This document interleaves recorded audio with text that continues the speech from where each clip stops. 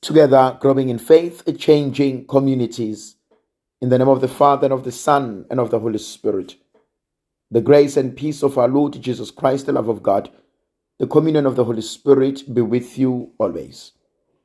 Today, dear friends, I would like us to reflect from the letter of St. Paul to the Romans, chapter 8, verses 18 to 25.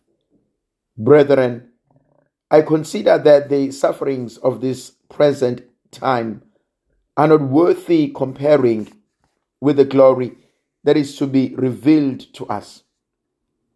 For the creation waits with eager longing for the revealing of the sons of God.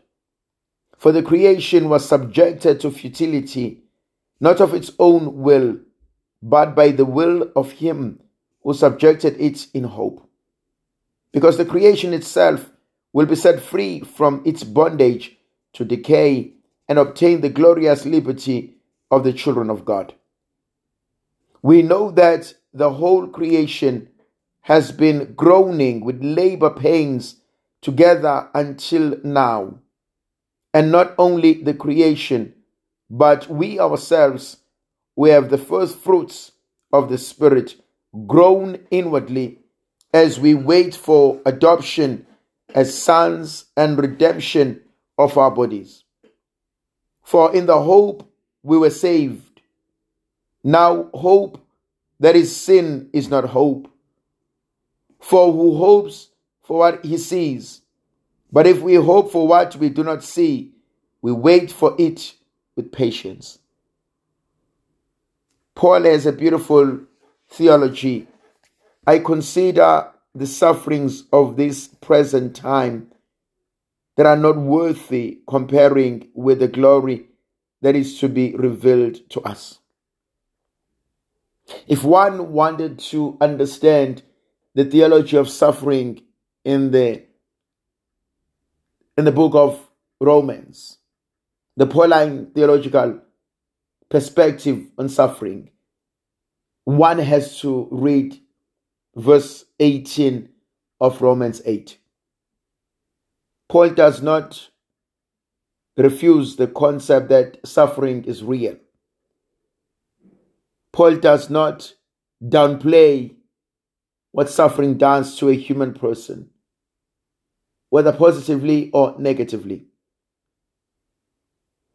But he says the sufferings of this world are nothing compared to the glory that God has in store for us.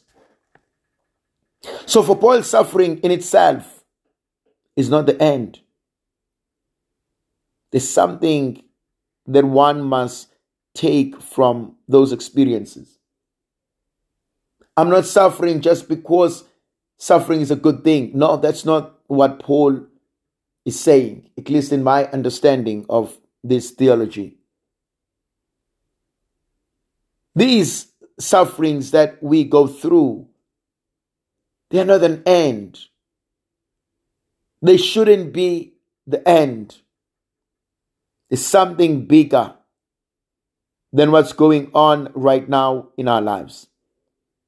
There's something greater that God has in store for us.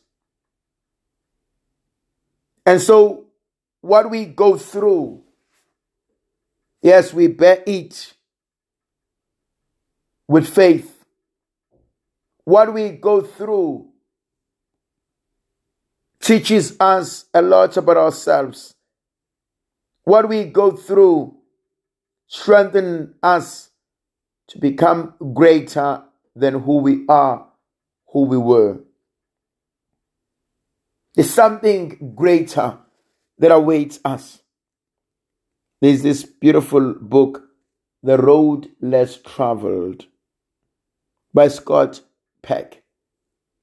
Scott begins that book by saying life is difficult.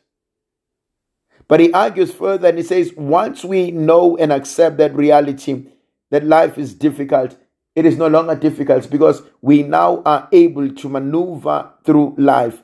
And there are certain things that one can do. And so the gift of accepting the reality as it is, not as I would want it to be. I cannot wish it away. But when life throws a lemon, I can still make a lemonade. When life throws punches, I can still rise from the ashes. Then it brings something absolutely beautiful. It's not just us human beings who are waiting for these great things, but the whole creation. That's where the beauty of the Pauline theology of creation lies. That the whole creation longs for this liberation. Be it our animals, our plants, whatever, known and unknown to us, they are all longing for this redemption. And Paul says the whole creation that has been held in bondage longs for this great mystery, to be set free in God. Now, this automatically leads me back to the story in Genesis. When God created us, He gave us everything. Have dominion over creation. Till the earth, the land.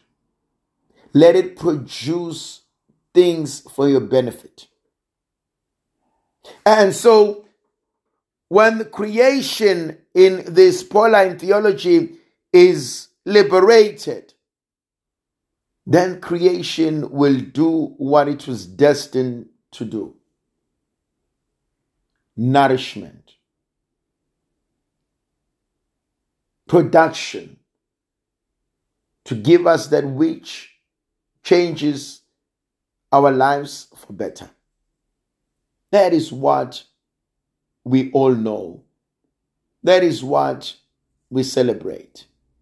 That is what we long for. That God is able to do not just for us, but for the whole creation what He had promised that He will achieve on the cross. That nothing will hold us back. Nothing can demand of us. Nothing can steal the blessings that God wants to give us. And that's what Paul talks about. That the whole creation that was subjected to bondage will now be freed and will experience the liberty of being the children of God.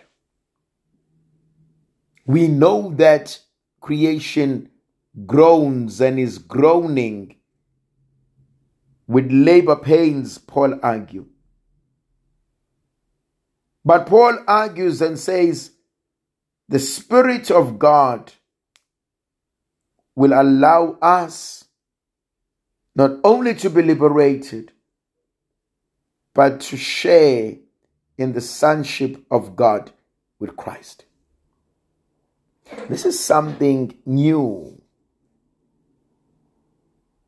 That not only human beings share in this liberation, but the whole of creation. Now, it makes sense when one looks at the theology of creation as a gift. That all that we have is a gift from God. And so stewardship, being responsible for the creation, is responding to the call of God. If we take care of nature, nature will take care of us. If we take care of one another, we will then take care of the next generation. May the Virgin Mother of God continue to be with us, to protect, to bless, and to guide us. In the name of the Father, and of the Son, and of the Holy Spirit. Amen.